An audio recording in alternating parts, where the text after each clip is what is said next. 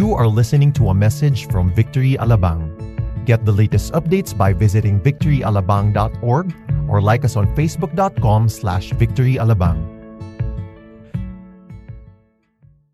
We are on our second week, week 2 of our Christmas series, Rediscovering Christmas. We're going through what you call the Incarnation. That's the doctrine of the birth of Christ. Today we're going to be focusing on the book of Luke, on how his take is on the birth of our Lord Jesus Christ. And so, Rediscovering Christmas is really a take on Christmas. We're so familiar with the birth of Jesus. We grew up in this culture having all these different types of icons and images and colors and food and celebration. As early as September 1st, we are celebrating Christmas. Maybe by now you're tired of going to Christmas parties. I don't know how many Christmas parties we go to every year. One particular year, my record was 28 Christmas parties in 1 month. And can you imagine that? Tatlo na lang, bingo na.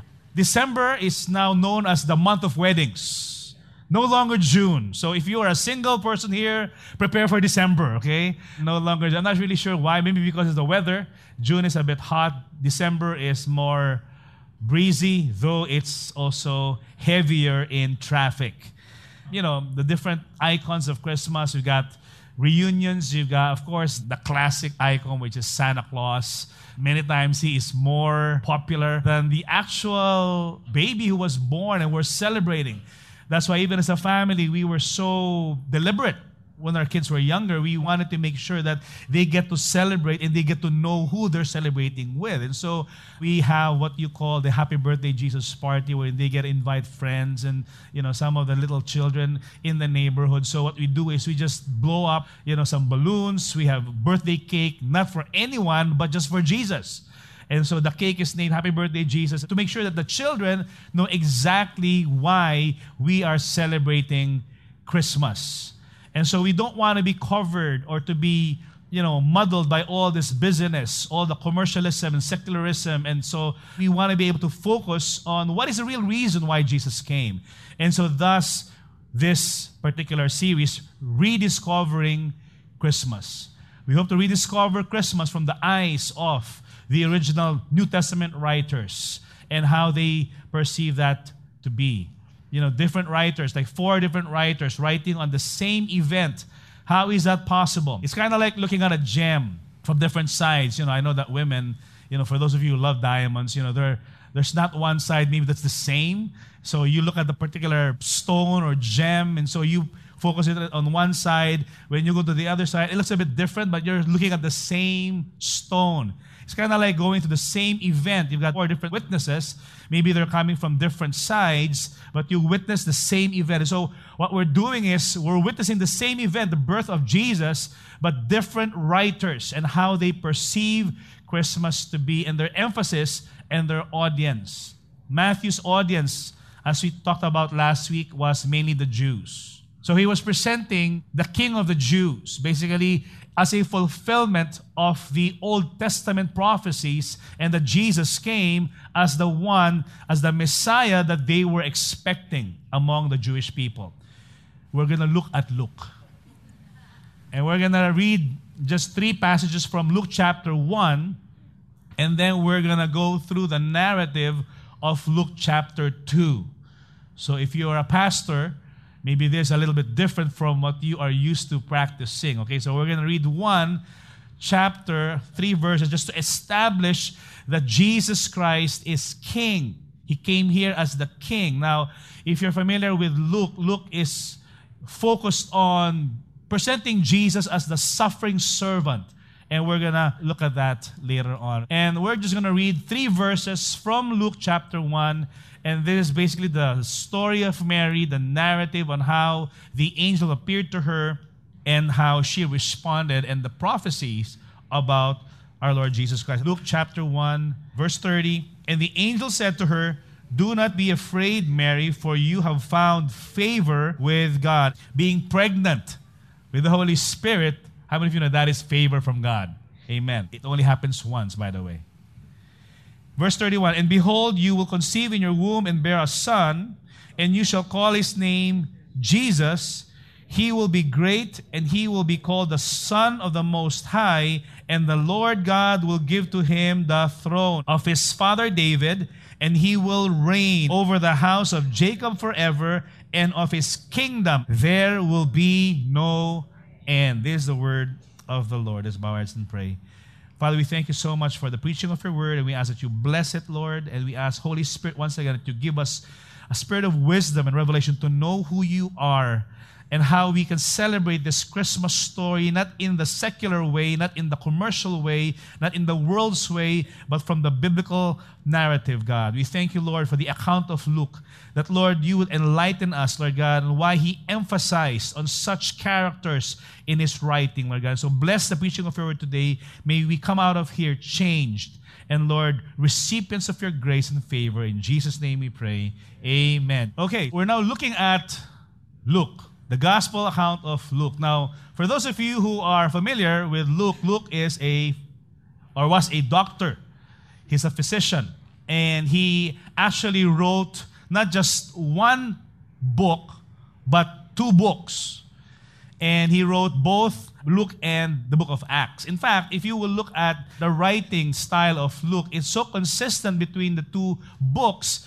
And what they're saying is that he actually wrote this as one whole book.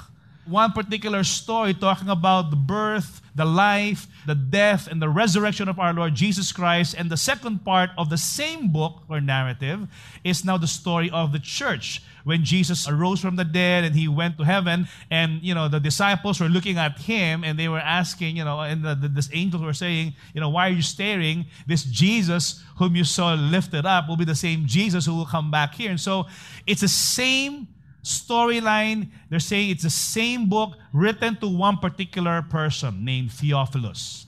This happens to be an interesting book. In fact, this is considered the longest book in the New Testament. So in other words, Luke is the one who's contributed the most in terms of number of chapters or pages or verses in the New Testament, followed by the Apostle Paul writing his epistles. Of course, if you not count the number of epistles, the Apostle Paul is the one who's got more writings in the area of number of letters. Luke happens to celebrate Jesus as the king of an upside-down kingdom, if I may use that term. Why upside down? The reason why we see here it's upside down is because you'll find that the character that Luke is mentioning is most of the time those that are lowly and poor and marginalized, those that are not really celebrated in society, like the shepherds, like the tax collectors, the sinners, the orphans, the widows, the women. They are not considered as in the same, culturally, same level as the men, but somehow Luke celebrates that. He celebrates the lost, in chapter 15 of Luke, he celebrates the lost things, the lost coin, the lost son, and the lost sheep. And so Luke is actually laying down images in the birth narrative of Christ that forces us to think, what kind of king is this? If he is the king of the upside-down kingdom, normally we look at king, and if you look at the royalty, and it's like an exclusive, royalty, and only the noble men can actually go in and meet up with the royal family. Now, Jesus is a different kind of king. Though he was born in a royal lineage of David, he's not an exclusive type or an elitist type of a king, because he would rather be with the low-class people in the kingdom. And so that is what Luke was emphasizing, that as a king, he is not the elite kind of a king, but he is the king for all peoples. Siguro pag Tagalog, for all seasons, okay? King for all seasons, okay? And so he is the king that you and I can relate with or relate to. He is the king that is approachable. He is the king that is not afraid to dirty his hands and roll his sleeves and actually serve with the people around him. So he is presented as a counterintuitive king who came for the lost, the weak, the poor, and the marginalized. It reminds us of the counterintuitive message of Christmas, that Jesus really came here to seek and to save that which is lost. He didn't come for the found. He didn't come for the righteous. He didn't come for those who are well. He came for those who are sick and dying. He came for all of us. We were sick. We were dying of sin. Amen. So He came here, not so that He can flash to the world that He is a mighty King, although, that's who He is. But yet He came in a very humble state. Jesus as our Savior King, the one who will reign over us both now and forever. He is the one that we are celebrating. He is the reason why we are celebrating this season. We always see that. Jesus is the reason for this season. Not Santa Claus, not Rudolph, not the other icons. And so, what kind of king is Jesus? 3 things. Number 1, Jesus is the sovereign king. Everybody say the sovereign king. Though He was born in an obscure manner, Jesus nonetheless rules over all of creation. We all know the way He came in on earth, it was not the royal way of being born. He didn't come as an adult. He could have just appeared. How many of you know that He could have appeared already as a 30-year-old man, and start doing miracles and start preaching and start talking about the kingdom of heaven is at hand and the kingdom of heaven is near. He could have done that, but why choose the route of a baby? A helpless little baby. Yet we know that He is a sovereign king. Now let's focus on the narrative found in Luke chapter 2. And here we see that in those days, a decree went out from Caesar Augustus that all the world should be registered. This was the first registration when Quirinius was governor of Syria, and all who went to be registered, each to his own town. You gotta realize that there is something that's happening during this time, not only in Jerusalem, but in the whole world. Julius Caesar died, and his heir apparent, his adopted son, named Gaius Octavius, took the throne. Rome used to be a Roman republic. But because of this person's ambition to solidify all the colonies of Rome, he made it into an empire. So here we can see that during this time, he was establishing his footing, he was establishing his sovereignty, he was establishing his emperorship, so to speak. And the very first emperor, happens to be Caesar Augustus. His real name is Gaius Octavius. As I said earlier, he was the son of Julius Caesar. Octavius had quite an ego. He was very proud. And so he went to the Senate and he wanted to have a change of name that reflects who he is. Now they deified Julius Caesar, and so he was considered as a god. And by this time, guess what? Since Julius Caesar is a god and he is the son of Julius Caesar, can you imagine or guess what is his title? He is the Son of God. Quite familiar, right? And so he went to the Roman Senate and dropped the name Octavius and added the title Augustus. Augustus meaning majesty or divine. So when you talk about Caesar, Caesar being Lord and Augustus being divine, it means that he is the divine Lord. And it's interesting that Jesus came at this particular time when he is supposed to be the King of Kings and the Lord of Lords. It's challenging the rulership and the kingship of this new emperor that is trying to establish himself not only in the nation of Jerusalem, but around the whole known world at that time. Now, there are 3 things that we can actually look at in this particular, but just based in history. I'm not really sure if you're into history. I'm not really into history. I'm more into math. That's why I'm an accountant.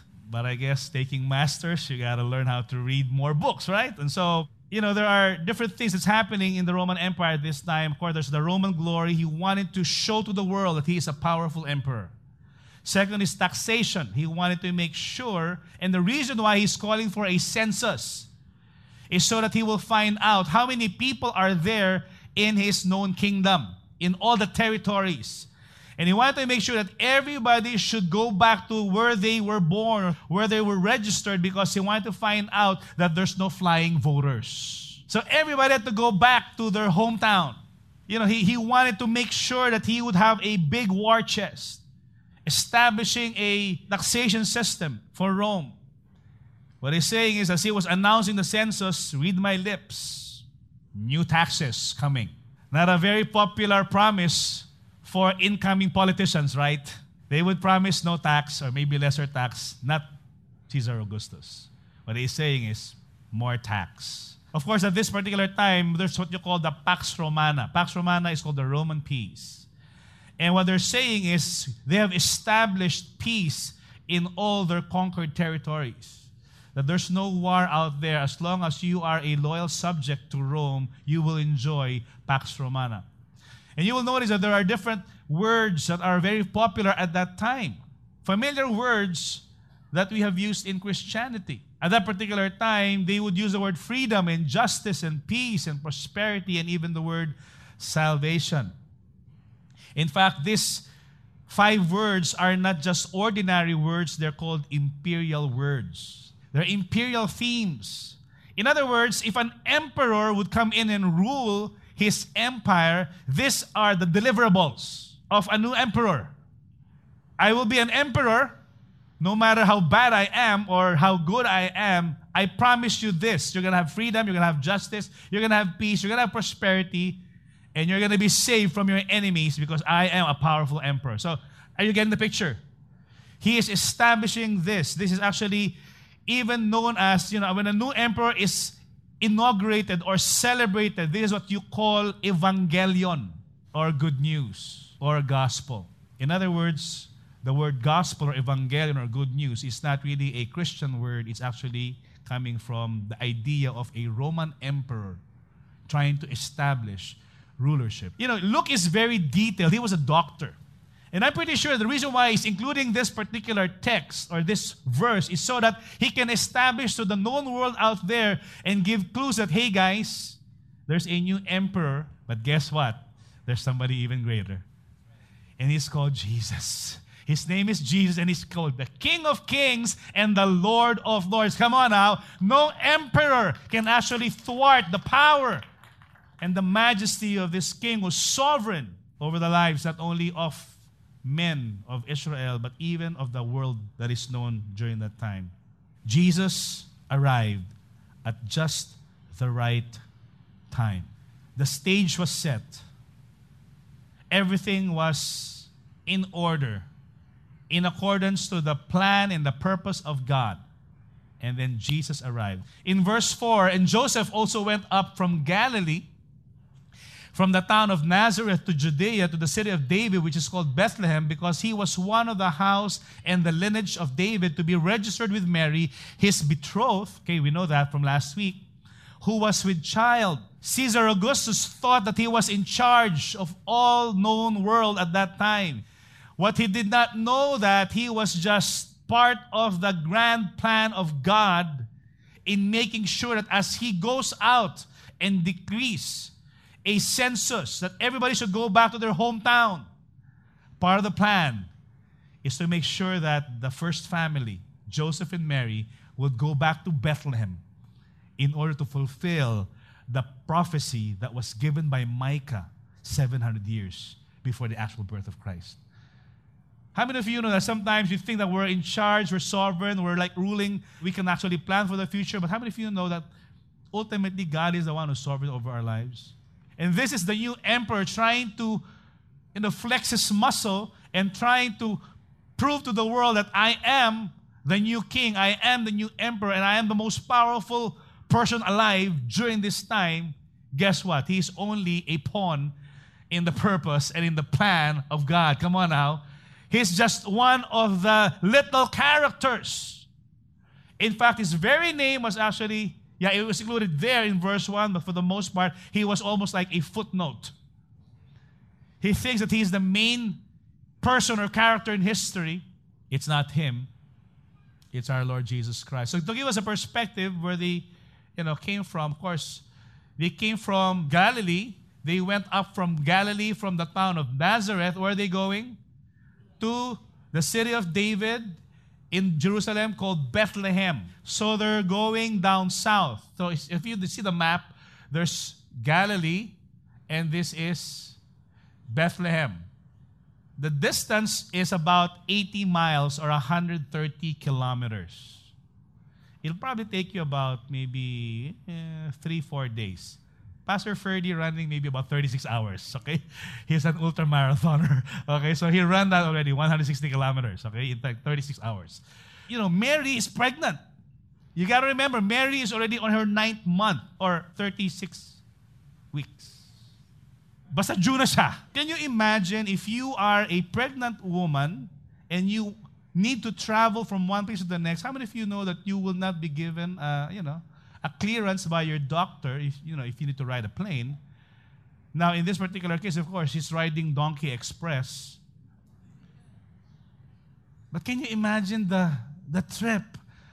And, Mary is full already, about to give birth. And I don't know how many stops they made in order for them to reach Galilee to Bethlehem.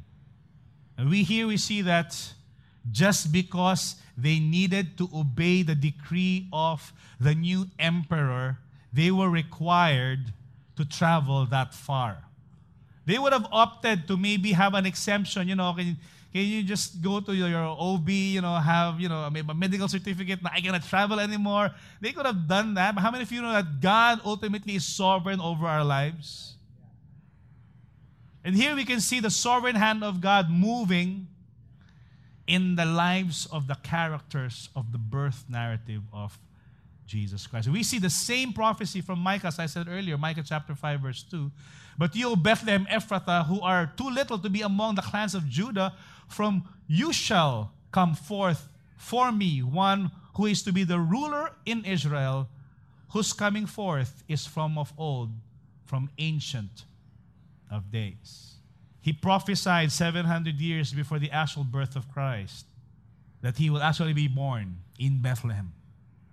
And though Caesar Augustus said that, everybody goes back to his hometown, ultimately it's God who told Caesar Augustus, now it's time.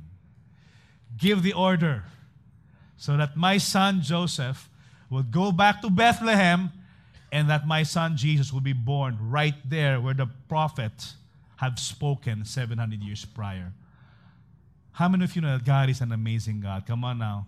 300 prophecies were fulfilled in the life of Jesus 700, 800 years prior to his birth. What's the significance of this for us today? Maybe some of you are asking, ano ngayon, Pastor? So what? So what if God is sovereign? Because God is sovereign, you're going to have a good future. Because God is sovereign, your plans, which is really less than what God's plan is for you. How many of you know that God's plan for us is always good, pleasing, and perfect? Come on now. We can make plans for our life, and we can actually push it, and we can actually write our goals for 2019. By 2019, I'm going to get a salary like this, or I'm going to get promoted, I'm going to get married, I'm going to move to this particular. How many of you know that it's not about our plans, it's about God's plan for us? We ultimately have to submit to the sovereign hand of God. Who knew for a fact that 30-something years ago that I would actually meet Shirley in the review school? Or it's mostly my classmates coming from our school who's enrolled there. And she came from another school. It happened to be that she cross-enrolled. Nobody does that. But I believe who did it. And it's not her. It's God who allowed this thing to happen. And I'm just saying this story so that we can actually meet in the review school at that time. And she can sit beside my good friend, the brother of Pastor June Escosar, who happened to be studying in the same board exam for CPA, sitting with her. I don't know if he sang a song, Christian song, and she recognized that, and so on and so forth. We were introduced, and the rest is history. Praise God. We became office mates, and now we're sweethearts. Talk about the sovereign hand of God. And maybe you can look at your life, and maybe say, was it an accident that we actually met in a party or maybe in a bar? Or maybe, we were classmates, we cross-enrolled and we were in this particular course. Maybe or maybe not. If you knew that God is sovereign, we can actually just be free to put our trust in the sovereign hand of our good, benevolent God. We can just say, God, thank you so much for your goodness in our lives. Caesar Augustus thought that he was the most powerful man on earth at that time. He didn't realize that he was just a minute part of God's grand plan of redemption of mankind. He thought he was doing the world a favor, but God's actually just using him so that he can fulfill his divine plan for all of us. Do you ever feel that you lack control of things? Maybe your health, or maybe your relationships, or maybe your business or finances. Sometimes you want to put things in order and then they're not in order. You want to be in charge, you want to be in control of things. I want to feel that you can never ever be in 100% control of all things. No matter what kind of a planner we are, no matter how OC you are, no matter how many diaries or digital planners you buy, we can never be 100% be in control of things in our lives. And if we're wise enough, we will put everything in the hands of God and say, God, I'm going to do my plans. Many are the plans in a man's heart, but it's the Lord's purpose that will ultimately prevail. Come on now. And God's purpose for our lives is good. 2019 is going to be great. I'm going to make my plans. Yes, I'm not going to be irresponsible, but yet I'm going to be flexible and say, God, whatever happens, I know I'm in good hands. Whatever challenge that I may actually go through in life, I'm going to be in good hands. Secondly, Jesus is the humble King of Kings. He's sovereign, and yet He's so humble. In verse 6, and while they were there in Bethlehem, the time came, eto na, umiri na, nagburst na yung water bag, for her to give birth. And she gave birth to her firstborn son and wrapped him in what? Swaddling cloths, and laid him in a nice crib. How we wish. Or in a nice hotel room. No, in a manger. Because there was no place for them in the inn. And because everybody was traveling from all the different places, they had to book the hotels in order for them to fill in the census. That's the situation. But since they were traveling via donkey and he had to stop along the way because of a pregnant woman, they were there late. How many of you know that still it was the hand of God that brought them there in the manger? I was looking through the internet and I found on Pinterest the most expensive crib in the world. And it's actually made of pure gold. Guess how much this crib is worth? $16.4 million for a crib made of pure gold. Jesus is King of Kings, Lord of Lords. He's Creator God. He created all the entire universe. He said, the earth is mine, the silver is mine, the gold is mine. And yet, He was not even born in a nice little house. He was born in a manger.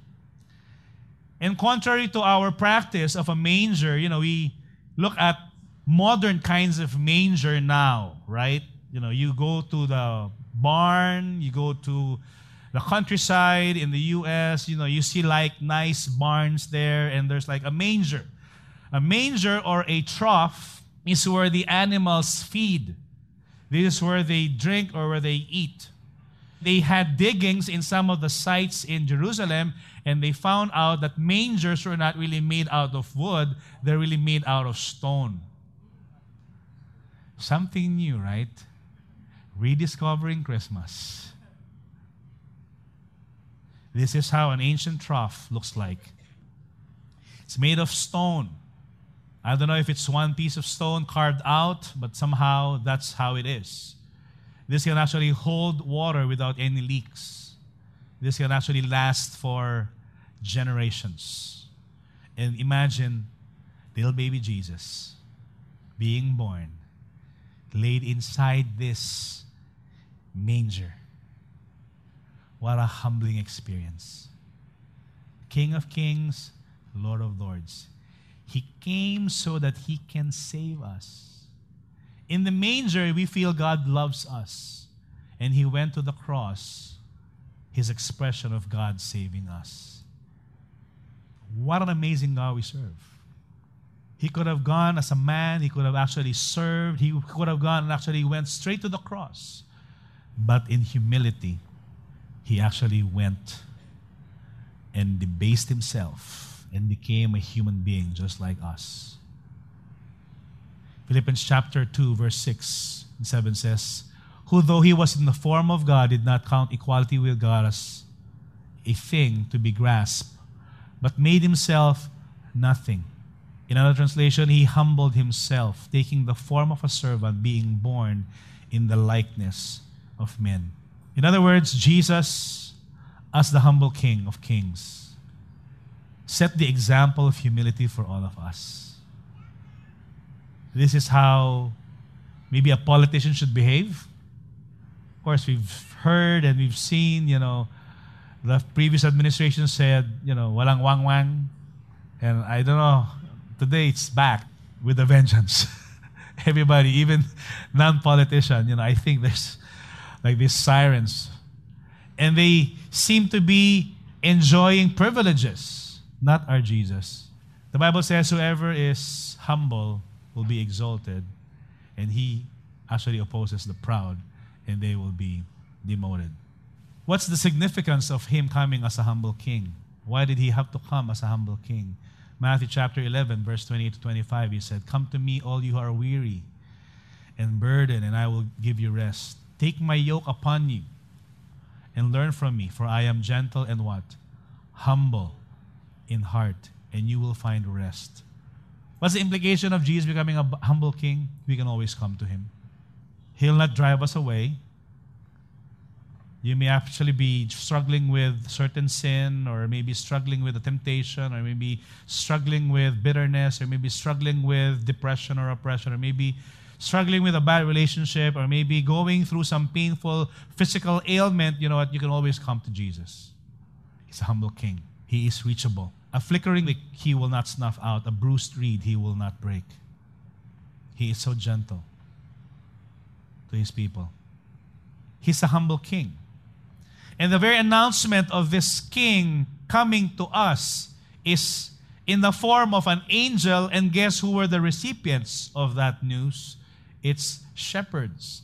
In the same region, verse 8, there were shepherds out in the field keeping watch over their flock by night. And, Bethlehem's shepherds were known to take care of temple flock. Because, they position themselves near the temple. And so they either take care of the animals for people, or they sell those who are offering. They were considered to be the lowliest occupation at that time. Humble profession of shepherding. Some historians would say that they're outcasts of society, but, this has to be proven, because we know that the heroes of the faith were shepherds. Abraham was a shepherd. Moses was a shepherd. King David was a shepherd.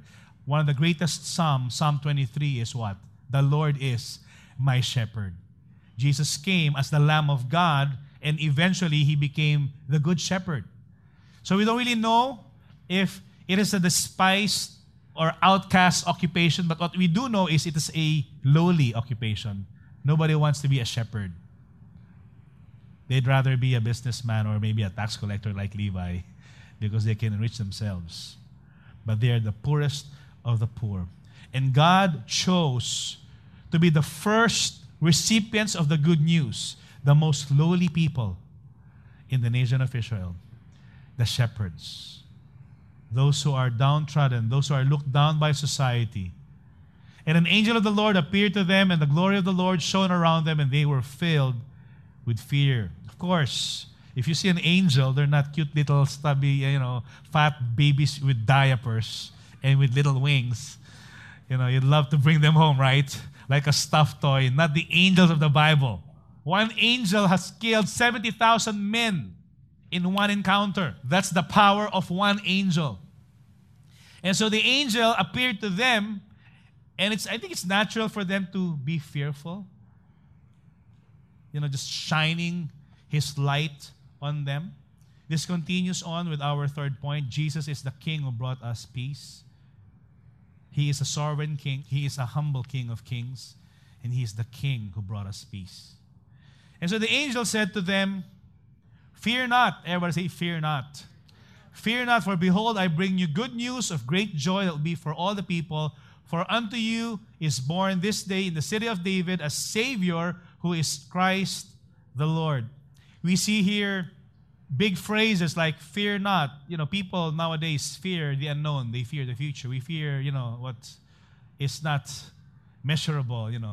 Somehow, if you don't know the outcome of something, your tendency is to worry and to be anxious and to fear. The angels are saying, "Fear not." This is not the time to fear. It's a time to rejoice. And then He said, "I bring you good news."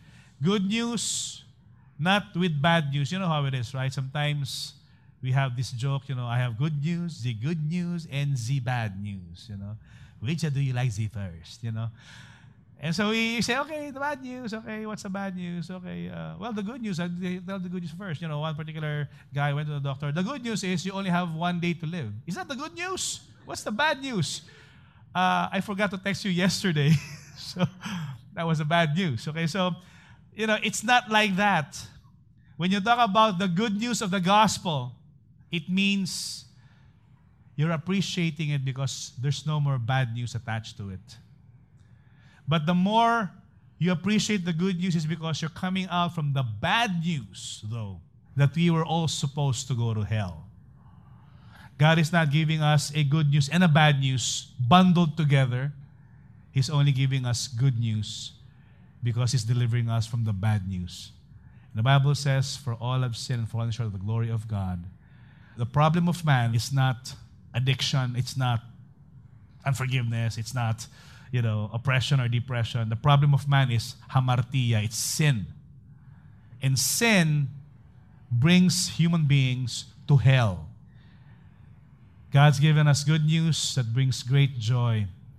And joy is stable regardless of our circumstance or situation. Joy is different from happiness. Happiness is based on happenings. If you have money in your bank, you're happy. If you don't have money in your bank, if you receive your bonus, I'm happy. If you already spent everything, you're not happy anymore. But joy is different. Joy is a state of relationship with God. It's stable. No matter what you go through, it's going to be joyful.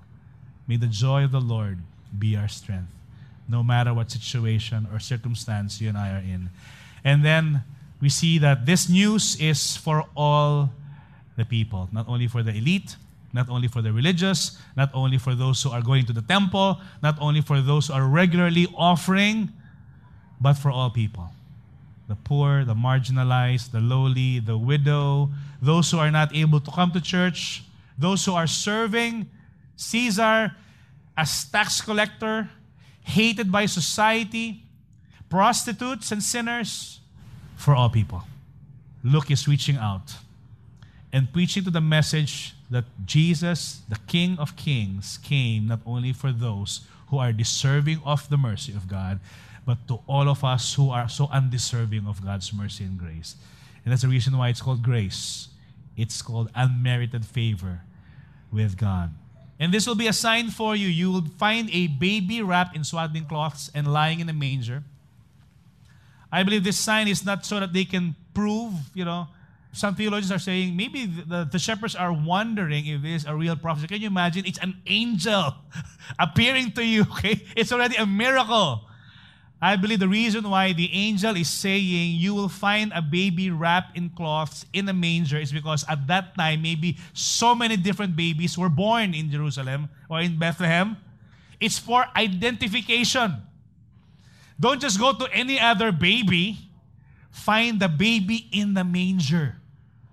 That is the sign That is the identification of who this Jesus is, King of Kings and Lord of Lords. And so they went. But before they went, suddenly there was with an angel a multitude of the heavenly hosts praising God and saying, and so this one angel called for backup. The entire chorale came up there and they sang a heavenly song, glory to God in the highest, and on earth peace among those with whom He is pleased. In another translation, it says, on whom His favor rests. How many of you know that you and I don't deserve this peace? But simply because of what Jesus Christ did for us, God is pleased with us and God has given us favor. The favor of God is resting upon you and me. That's why we have this peace with God, peace with men, and peace in ourselves. When you talk about peace, it means shalom. It means irin. It means nothing missing, nothing broken. It's the ultimate blessing that you can actually have. The peace of God. He is the Prince of Peace. A heart that desires the glory of God will know actually the peace of God. If you ultimately desire to glorify God, you will always find the peace of God. It's interesting that another title of our Lord Jesus is He's the Prince of Peace. And He gives us peace no matter what. Remember earlier I said that part of the job description of an emperor is to provide peace over the kingdom. He thinks that by ruling over an empire, he brings peace over the kingdom. This is what a first century pagan writer was writing about.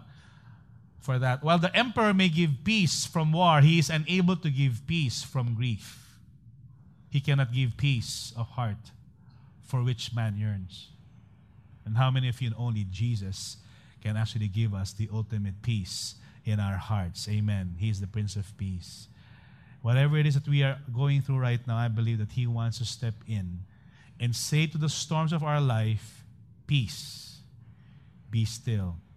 Luke 19:38, blessed is the King who comes in the name of the Lord, peace in heaven and glory in the highest. Of course, you're familiar with Jesus on the boat. There was a storm. And I don't know your situation right now. Maybe you're in that boat and you're praying for the storm to disappear. You're praying for the boat to go around the storm. But you know, many times Jesus allows us to go through the storm.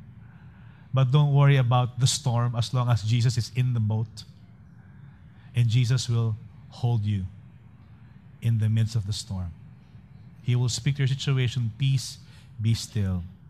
Whether it's sickness, whether it's personal or maybe a loved one, maybe it's marriage, maybe it's financial, maybe it's even loss of a loved one or grief. It's definitely something that we did not expect. Many times storms just come without even any warning. How many of you wish that storms should warn us sometimes? But many times they come in uninvited. They come in and they interrupt our lives. But one thing remains. Jesus is there in our boat. And He sits there. And He is stable there. And He is relaxed. He is not panicking.